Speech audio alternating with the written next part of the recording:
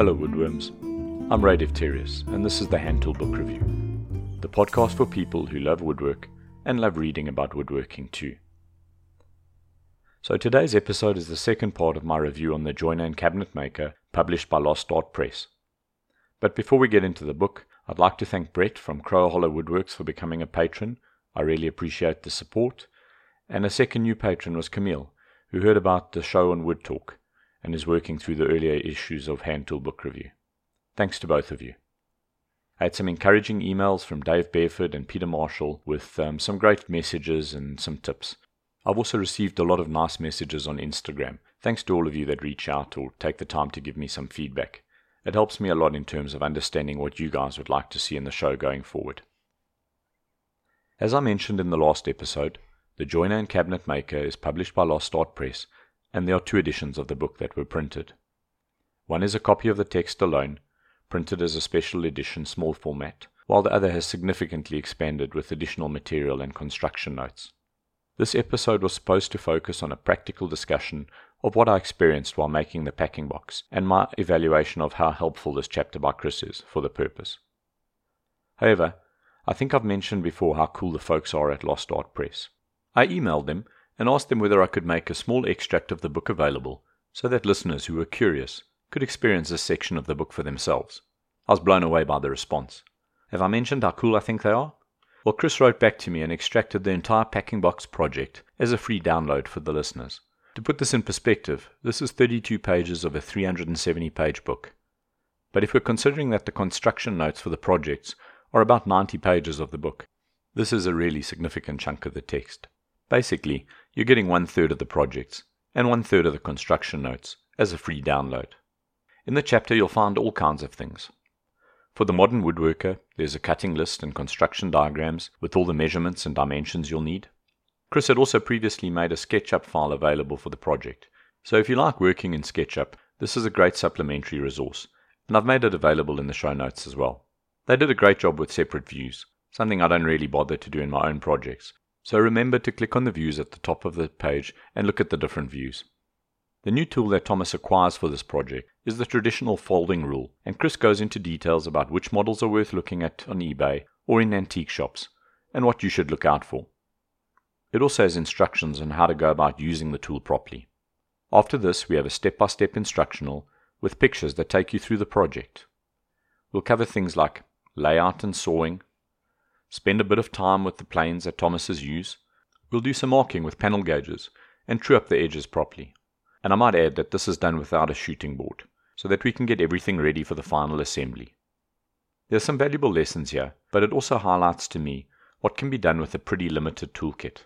Remember, in many cases a journeyman was expected to carry all the tools on his back and walk from village to village. These are certainly not well-stocked toolkits and lavish shops. One of the techniques or hardware items that is important to this project is the use of clenched nails. There is plenty of coverage of the topic, and I'd suggest that by the end of the project, you'll be way more comfortable nailing stock together in the future. Just take your time, and if in doubt, test on a piece of scrap. What starts intimidating is going to feel old hat by the end of this project.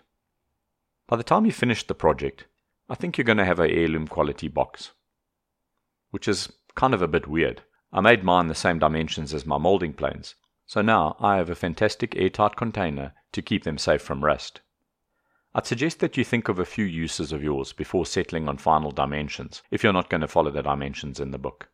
You might want a plan A, basically what you're going to use the packing box for if you're really happy with it, and a plan B, what you're going to do with it if it just comes out okay. I'd suggest that something you want to look after in the shop is a good idea, but don't be surprised if it gets confiscated by your spouse. The other two projects follow a similar format to the first, but I'll just give a quick highlight of some of the techniques and tools that are covered in this, as I think this will give you an idea of the way the book approaches instruction. Rest assured that if you need a plough plane, there's going to be a section on how to use a plough plane. At no point in this book did I feel like I was just being left to my own devices. The book doesn't claim to be a beginner instructional encyclopedia, so you're not getting instruction on everything. But you are getting instruction on everything you need to know to finish the 3 projects, and I'd suggest that that's a pretty good education for most of us. So let's go through the list of the topics that are covered. We'll talk about gluing up panels and hide glue, truing edges and flattening panels with planes, dressing panels to identical thickness, squaring your panels by hand, or squaring your panels using a shooting board. Dovetails, in the particular context of making solid casework, are covered, and it's a comprehensive section, with all the little tips and tricks that you need to know for transferring lines, etc. I guess in a way that Dovetails could be a book in its own right. It's certainly a topic that has a lot of mystique about it, but I'd suggest that the coverage in the book is a good start to your dovetail journey and will give you a decent, no-nonsense approach to making this joint. We talk about trimming pins and smoothing faces after assembly, adding chamfered mouldings to a project, hand-cutting dados, fitting locks and hinges, and bending your hinges to shape, something I've never thought of doing before. Basically, all the tips and tricks you need to fit the hardware for the projects. Book matching is covered, processing large panels, rabbets. Then there's another section on dovetails, but cutting tails first this time, using a coping saw to cut out the dovetail waste instead of chisels, discussions about a dovetail chisel, and if you don't have the money, how you can go about making your own. Half-blind dovetails for drawers and building drawers, how to finish drawers, how to assemble the casework, the frame and panel back construction, plow plane, doing a mortise and tenon joint, how to deal with knots in stock, adding some curved feet to your chest of drawers, and we finish up with some tips for finishing up the project itself. I think by now you've got a pretty good idea of the kind of coverage we got in the book. I believe that a beginner could follow the projects in a step-by-step manner and complete all the projects. Yes, you'd probably need to work on your skills and execution, but I don't believe you'd lack in knowledge in terms of what is needed to be done. Apart from the construction notes, the book is rounded off with some other interesting chapters. They're not critical to the story, but if you're interested in the times, they are a good read. England in 1839, as the title would suggest, gives you some context of the class system and what it was like to live in Thomas's time. The chapter called On the Trade has an interesting parallel about learning a craft from Chris, but like the footnotes in other parts of the book, it also includes interesting segues. In this case, the origin of the penny nailing system, and some helpful tips on how to decide what size nail you need for the project at hand. The penny to stock thickness trick is one that I'm sure you'll return to time and time again. Contextualizing the joiner and cabinet maker is a chapter that goes into how the book itself would have been bound and published, and it partly explains the lack of commercial success of the book. I guess that today, with high literacy rates and access to paperbacks, it's hard to imagine a time where books were prized possessions and only affordable by the middle class or wealthy, or after saving for a really long period of time. The real gem at the back of the book for woodworms is the bibliography. This goes through the sources the book's used, and although I'd caution you in a way, this is not a traditional reading list. Don't just grab anything on the list and expect it to be engaging. I'm going to put a PSA out at some point on at least one of these books. I picked up a copy of The Memoirs of a Victorian Cabinet Maker by James Hopkinson at a second-hand bookstore, and I bought it because the title seemed to suggest it would be an engaging story. Unfortunately, I think that all the gems that could be mined from this book have been extracted and added to footnotes in The Joiner and Cabinet Maker.